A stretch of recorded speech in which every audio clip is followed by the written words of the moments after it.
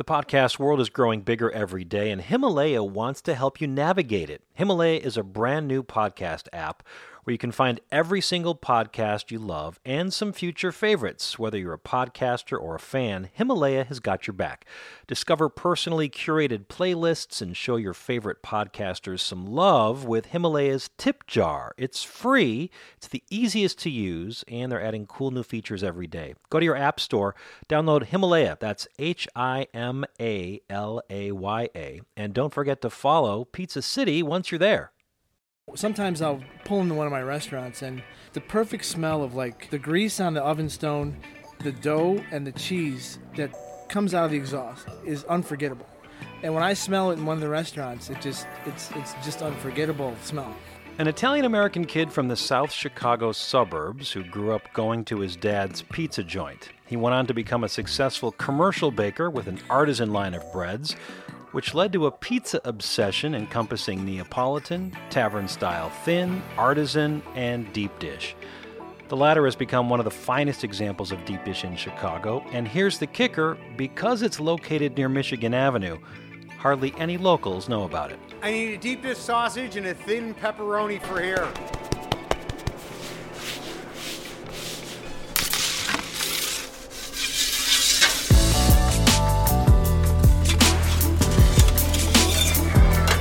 This is Pizza City, the podcast dedicated to the art, craft, and passion behind some of the world's greatest pizzas.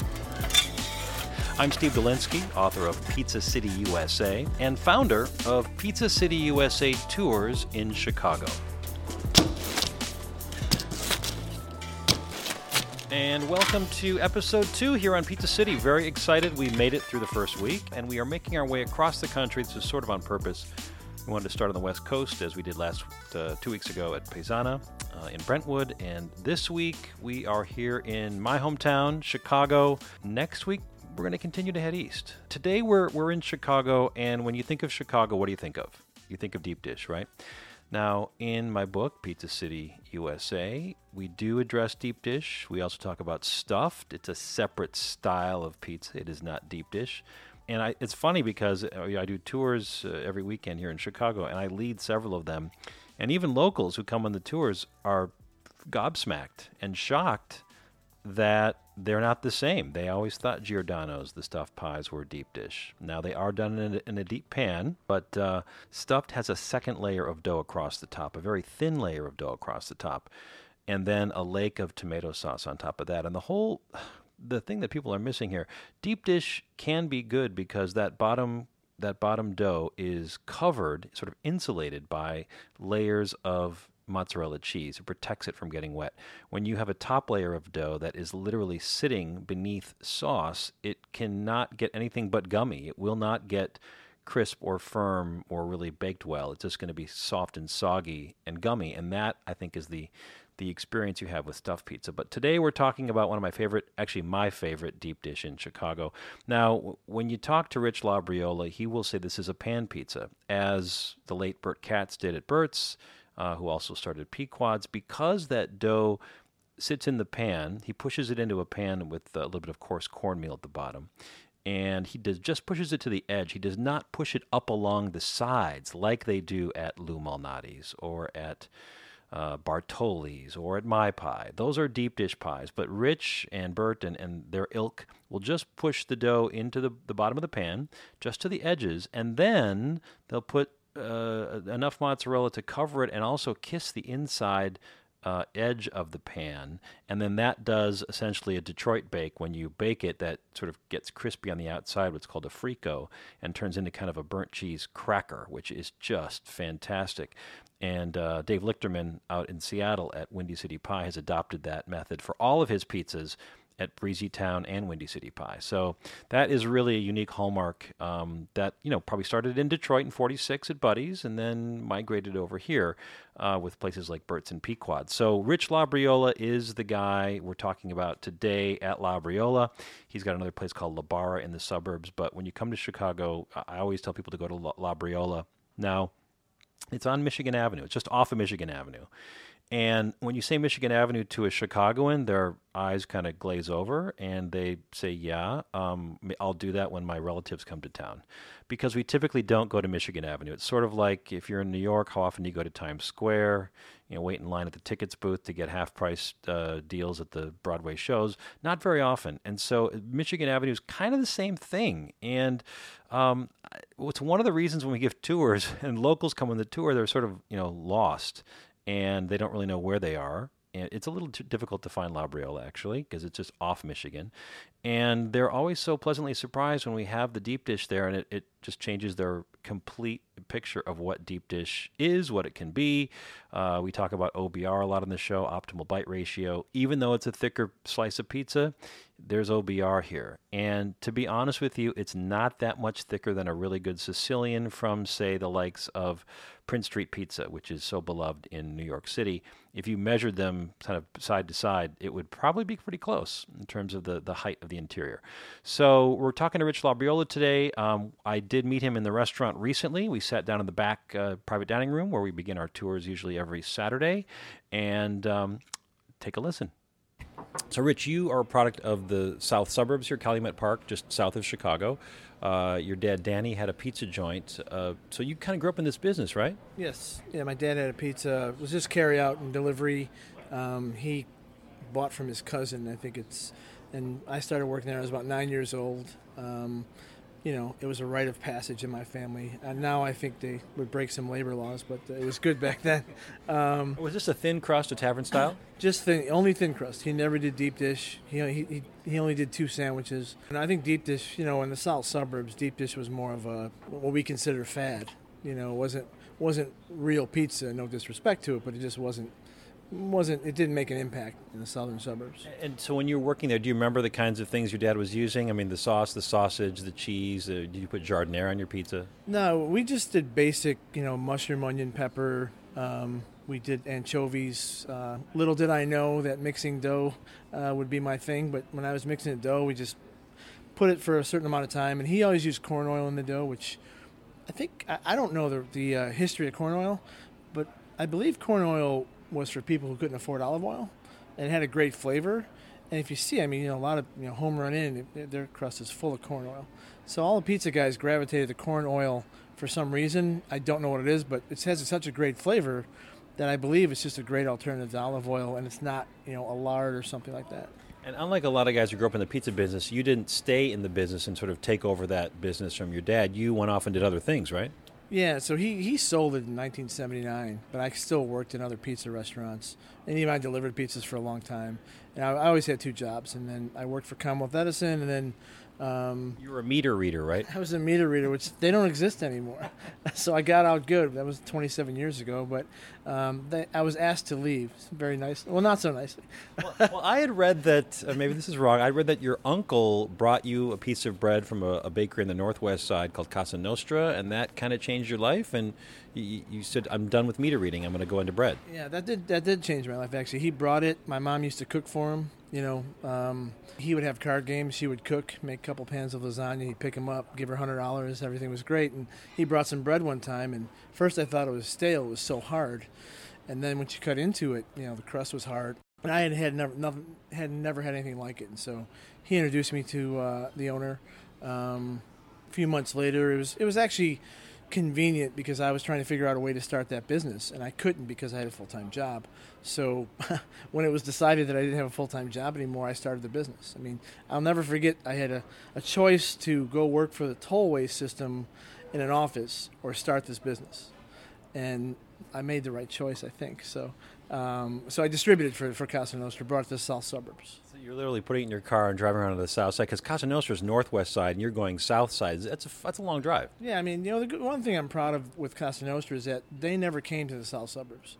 And nobody came to south suburbs with the bigger bakeries. So I was kind of the first one who came to the south suburbs with something that was considered not artisan bread, but really good, homemade Italian bread. So you decided in '93 to open up your own bakery then in Alsip? In Alsip, yeah. We had 10,000 square feet. I still didn't know how to make bread. I hired a baker, and, it's always the same story. Luckily, the baker wasn't very good. Because if the baker was very good, I may never have learned. And so over the course of the next 2 or 3 years, we tried a bunch of different things, and Corner Bakery had just opened, and artisan bread was starting to finally take off. And I started taking classes in San Francisco. I made this incredible country Italian bread. It was kind of a sourdough with yeast in it, though. I took that class from a guy from Acme Bread, which is one of the first and most famous artisan bakeries in the country. And I got back. I worked on it a couple weeks, and the first stop was Spago, when it was in Chicago, and that was a big deal to get that account then. Francois Quacudango was the opening chef there. He was a great guy. I met Wolfgang Puck a couple times. They all loved the bread, and then after that, it was just it was all artisan bread. I didn't have a direction the first 3 or 4 years. So you're doing brioche, baguette, everything? Sourdoughs, ciabattas. The first week of distributing was $300 in sales out of my Ford Escort 1985 and a half. It's 85 and a half because it had different headlights. Okay. And when I sold it over 5 years ago, we were doing about $35 million. So $35 million is a lot. Doesn't sound like a lot in the history. In the world today, $35 million is a small company, but in handmade bread, it's a lot of bread. Okay, so how did pizza come back into your life then? Because you weren't doing any pizza for several years. I know you're all the baguettes for all the Trader Joe's, for example, were coming out of your bakery, but you weren't really doing pizzas. How'd that come back? I never, pizza really kind of never left. I never played with it for probably 35 years, but I always knew what I liked in pizza, and I always knew what my father did, and I always tried to say, what could be better? And it just turned out that he was so simple, and that was the best, And so about 5 years ago, I had an idea with a chef friend of mine to open a pizza from like Tony's in San Francisco, the different styles of pizza. I thought that was interesting. So we kind of condensed that, added a full Italian menu, and then we went to work on pizza. This is in the suburbs, by the way, right, in Oak Brook? Yeah, so it was... But before this, you had your Labriola Café and Neapolitan pizza. Yes. So the Neapolitan came about, and I didn't know anything about Neapolitan either. And we don't really, at Labriola, we don't make, in Café, we don't make true Neapolitan. It's kind of a New York Neapolitan. Do you think that helped you, by the way, when you say, I didn't know anything about baking, I didn't know anything about making Neapolitan, so you didn't really have any inhibition? Yeah, I'm sure it helped me, because I would go to bakery shows, and I would talk to people who were third-generation bakers, but no disrespect, but if your first 2 generations weren't very good, then you're not going to be very good. You're going to do what they tell you.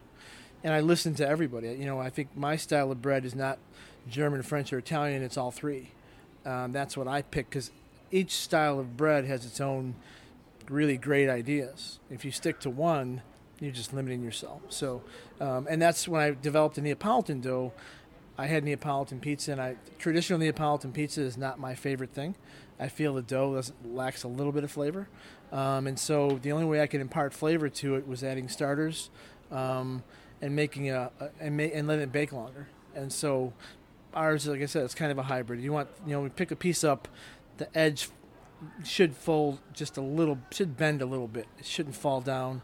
It's not going to be straight as an arrow. Yeah, no tip sag, but no, yeah. So after this, you opened the Labriola, the Neapolitan. Then you opened Labara, the place you're referring to, where you have the multiple styles, right? Yes.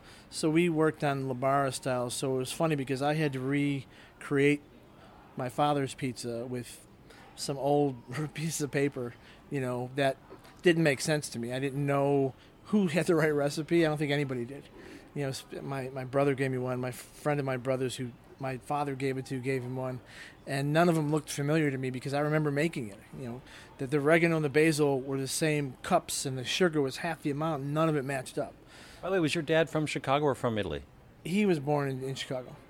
His parents were from Italy, but all my grandparents were from Italy. What part? My mom's side was from Calabria, and my dad's was from Potenza. Okay. So you're trying to decipher these recipes, you're looking through your dad's handwriting, and you're trying to come up with that great thin you remember as a kid. Yes, and so we, knowing what I know now, I'm not a chef, but I know how food works very well, is, we tried fresh basil, fresh oregano, saying, okay, this has got to be better, but they lack the punch in a pizza. They need to stand out in pizza. And so, we just, we use dry oregano. We tried different cheeses. My dad used to use Cellino cheese, which is incredible cheese. It's just produced so small now. It's not feasible to use, and there's a little bit of inconsistency. So we went back to drawing board, and we tried Bel Paese cheese. We made some incredible pizzas that were so rich you could have one piece and be done. That doesn't work. The beauty of like a Vito and Nick's is it's easy to eat, and it's good, and you like it, and it fills you up. When you have something very rich, I love to eat, but when you eat something very, very rich, you don't want to go back to it. It's a bad feeling in your stomach. By the way, the Vito and Nick's reference, for people who don't know, from Chicago, southwest side of the city, classic tavern style, one of my favorite tavern styles in all of Chicago. So you're doing multiple styles. You're thin, you're doing an artisan, and you created a deep at La Bar too, right? Yes, so we created a deep dish, and we wanted it to be different. And so Chef Chris Macchia, he thought of the idea of making it like Burt's and Pequods. And then, after that... By the way, when you say Burt's and Pequods, I just want to back for 1 second.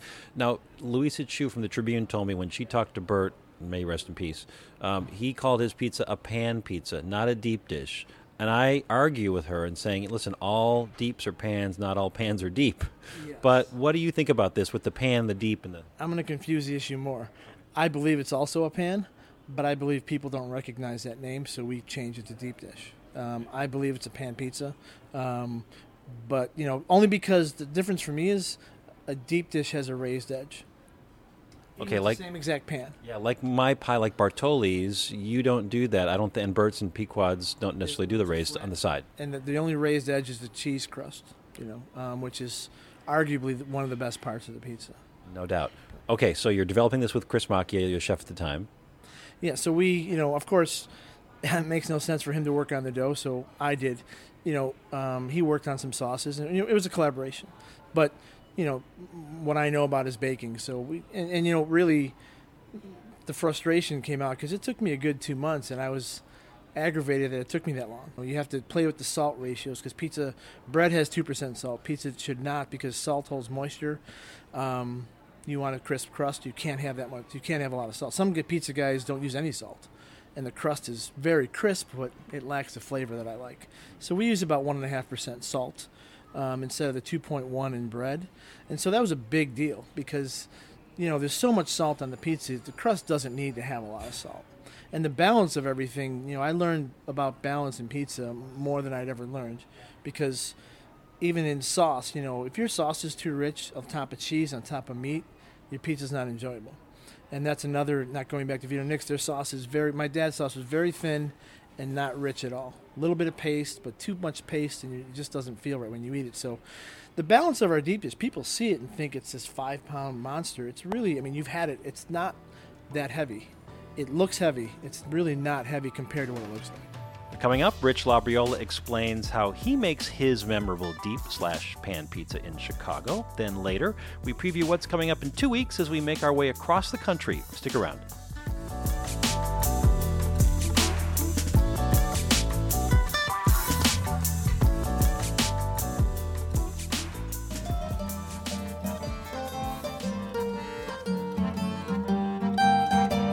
Wanted to learn more about how to make pizza professionally? Be sure to attend the 35th Annual International Pizza Expo in Las Vegas, March 4th to the 7th. It's the world's largest pizza industry show, serving independent and chain pizzerias.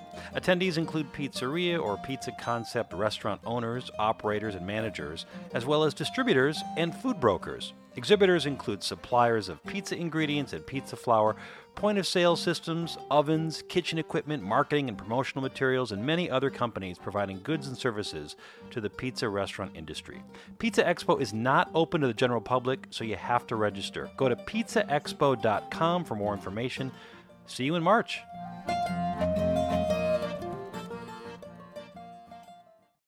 Welcome back to the show, everybody. We're talking with Rich Labriola this week, founder, owner, baker. He's got La Barra in the suburbs and then Labriola with a city and suburban location. It's confusing. The one in the suburbs in Oak Brook is called Labriola Café and Neapolitan Pizza. So he's got a Neapolitan oven there. He's wood burning. What he does downtown is very different. There is no wood-burning oven. And he's got a Pizza Master oven. I'll talk about that in a second. The Pizza Masters, which I know guys like Adam at Sauce Pizzeria on the Lower East Side, or East Village, in New York, love the Pizza Masters as well. Rich has got a Pizza Master. He does thins down below in 2 ovens and then deeps on the top. Stone deck, of course. bakes those at about 530 degrees for 45 minutes or so.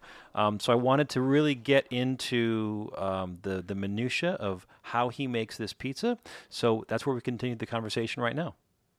There's some corn flour in it. There's all-purpose, obviously. You do a bulk ferment. You make it one day. You let it rest overnight, chilled. But then the day of, you pull it out and you sort of push it into an oiled pan with coarse cornmeal, which is also very Midwestern, right? Yeah, so the cornmeal, the cornmeal is just such a Chicago pizza thing. You're already, at this point, you've got corn flour, corn oil, and then cornmeal, and you haven't put anything on the dough yet. Exactly. So the reason why we did the cornmeal on the bottom, I think that was actually Chris's idea also, was I tried to put it in the dough, and when something that coarse in the dough cuts through the gluten and it won't rise correctly. So to impart that, we oil it, put the cornmeal down in the pan. You still get that crunch on the bottom, that flavor of, sometimes I'll pull into one of my restaurants and, my dad used to pull up to his restaurant, you could, the perfect smell of like the grease on the oven stone, the dough and the cheese that comes out of the exhaust is unforgettable. And when I smell it in one of the restaurants, it's just unforgettable smell. I can't explain it to you, but I know what it's from. It's not from sausage cooking. It's from grease from the pizza hitting the stone, and that it's not an unpleasant thing. It's very pleasant. And one of those components though is the cornmeal. I could smell the cornmeal from the oven outside the exhaust. That is such a specific childhood memory. That's amazing. It really is. Okay, so you got the dough in there, and then you let it rest another couple of hours, I think about 3.5 hours that day, and then you start to top it, and you've got to do cheese first, and not just any cheese, Grande from Wisconsin. Yeah, whole milk mozzarella. Everybody, a lot of people in the pizza business will use a part skim. It's an economical cheese. People may not know the difference, and that's fine, but our mission, that's not our mission. We use whole milk Grande, and for the deep dish, and then the thin crust has a different whole milk cheese because it's a little sharper and drier, but the creaminess of the Grande really, it fits the deep dish because of how you cut it. And of course, you're doing yours in 2-ounce slices, fairly thick, and about a dozen or so on a large, so about 24 ounces of mozzarella on top of your 14-inch dough. Yes. Yeah, so it's a pound and a half, and then probably about almost a pound of sausage. Okay, so sausage. Talk to me about sausage. This is the Russo sausage you sell here, named for Italo Russo, who sold to your dad? Yes, he worked for a wholesale place that sold sausage to my dad's pizzeria. So he was naturally the first place I went to make some custom blend.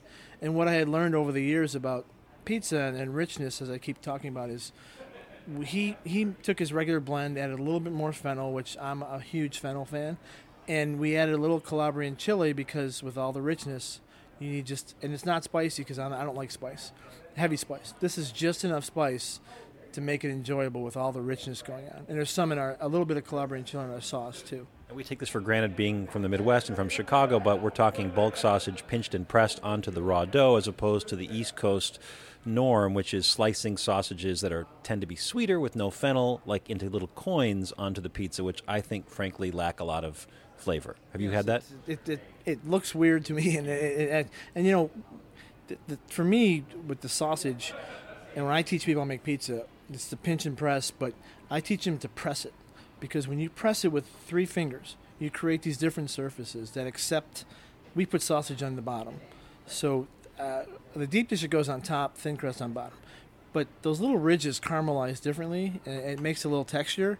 And when you put it on a thin crust, the cheese, when you press the sausage, it gets to melt down to the sauce. And when you eat it, it's just your mouth, the way your mouth accepts it, it's just awesome. But some people will use little ball sausage automatic machines, which are a necessity. But if you look at some of those pizzas, the cheese never makes it down to the sauce to combine in the oven, and it's just a different eat. That is some deep thoughts about sausage. Okay, so then on top of this, the last thing on a deep dish is the sauce, of course. You combine some of your thin sauce with your thick sauce. From what I remember, I think you've got 3 types: sapori filettes. You got like peeled tomatoes, crushed tomatoes, pureed tomatoes, but you also make a mirepoix, which is carrot, celery, and onions, and then you puree that into this? We do. So we make the mirepoix because what we found was it kind of it rounds out the flavors and cuts the acidity. And so we add that to our deep dish sauce. To our thin crust sauce. Thin crust sauce is added to the deep dish to give it a little bit of character and spice, because tomatoes are great, but just tomatoes are a little bland. A pinch of cayenne, too. Yes, a pinch and that goes into thin crust sauce. That's amazing. And then you top it with just dried oregano and Pecorino Romano?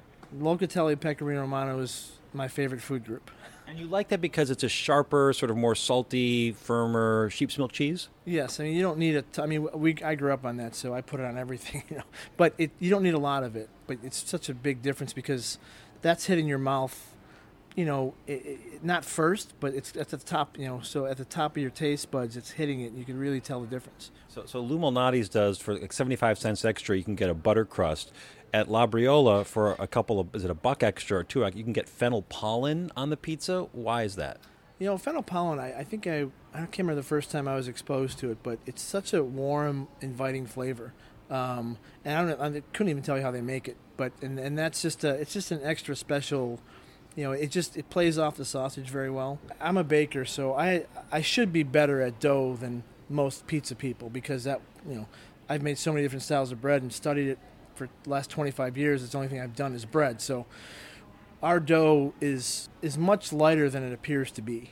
And most deep dish doughs are almost, some are hybrids of the thin crust dough, which a thin crust you cannot make a good deep dish, it's just way too heavy. And so I think that's the misconception of I'm not eating this big heavy thing. And when I get people to try the deep dish, now they come back saying, I don't know which one I want. And then do you add another layer of Chicagoese, which is the jardiniere, on a pizza, or is that verboten for you? No, we do Ritchie's Italian beef, which is beef and jardiniere. That's a pretty good style. The first time I was exposed to it, I just made a face. I'm like, this doesn't sound good. And I'm not even a jardiniere fan, but it works really well on pizza. I think a jardiniere and the Russo sausage would be a good combination. I think that could be lunch. Okay, last question. I always ask this to the pizza makers that we talk to. Knowing what you know now, you've gone through this trial and error. It only took you 2 months to figure out your dough, apparently, but you've done a lot of research and development over the years. What would you tell your younger self in terms of giving your pizza advice to yourself 15 years ago that would save you a lot of headaches right now? What would that good advice be standing from where you're standing now? I think it was just knowing so much about artisan bread hindered my progress because I was trying to make a bread dough. And when I made a bread dough for pizza, it didn't work. It did not work at all. And so that would be the one thing about, you have to forget everything you know almost about artisan bread because pizza is bread, but it's not bread. You need lower protein flours. So I knew too much about artisan baking. But, after you fail a few times and you stop and say, okay, this bread approach is not working, how do I combine the both together, which is pizza dough with low protein flour for Chicago and starters from the bread world. And that's what I ended up doing. That's why it took me so long. Well, you know how I feel about your deep dish, and thank you for bringing it back to Chicago and reinventing it and making it appealing to people not just from Chicago but from beyond. So congratulations on all that, Rich. Thank you. Appreciate it. Coming up in 2 weeks, a St. Louis native with a global resume opens his first pizza shop in Brooklyn, then quickly expands to the Lower East Side. So that creamy, rich, umami cheese has that kind of sharp, spicy, acidic chili to cut that. And then with the sausage and the finocchiona and, the funk of that just cure and, the brightness of the tomato sauce, I think it's the best pizza in the United States. I'll talk with Justin Bazderich about his wood-fired artisan pies at Speedy Romeo and why he insists on making his mozzarella in-house while also flying in the Provel of his childhood. That's in 2 weeks on February 1st. I produced and edited today's show. Bureaucratic wrote and performed our theme song. You can find more information about this show and previous episodes at pizzacityusa.com, including Instagram links for Labriola in Chicago. Thanks for listening, everybody, and remember, optimal bite ratio is the key to pizza happiness.